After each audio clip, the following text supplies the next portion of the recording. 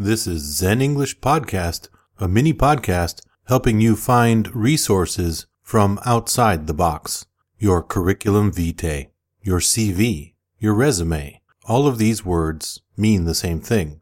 This is where we lay out our positive attributes for potential employers to see. It can also be a great way to find a lot of great power words. If you put into Google CV power words or great resume words, that's resume, R-E-S-U-M-E, or powerful verbs to use in your resume, you will find lists upon lists of great vocabulary that you can employ to give strength and color to even mundane and boring things.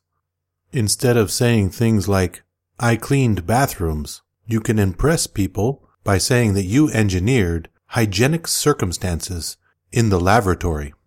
Instead of saying that you painted walls, by looking on this list you can find verbs that will see you saying things like, I rehabilitated the color scheme of the environment. Or instead of saying that you were a babysitter, you can make your experience seem forceful by saying, I networked with young people and improved their social education by pinpointing necessities and redesigning their dynamic scheme.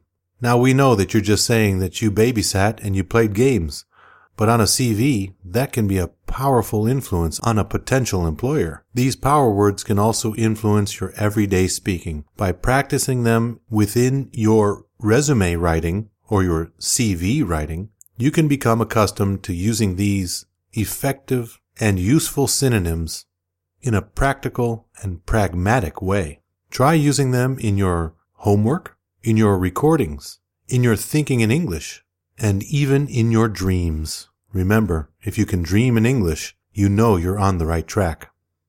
Again, just do a web search, put in resume power words or curriculum vitae, list of powerful verbs, or action words for resume writing, and you will find list upon list of great alternative vocabulary to employ in your CV and in your daily English. This has been Zen English Podcast.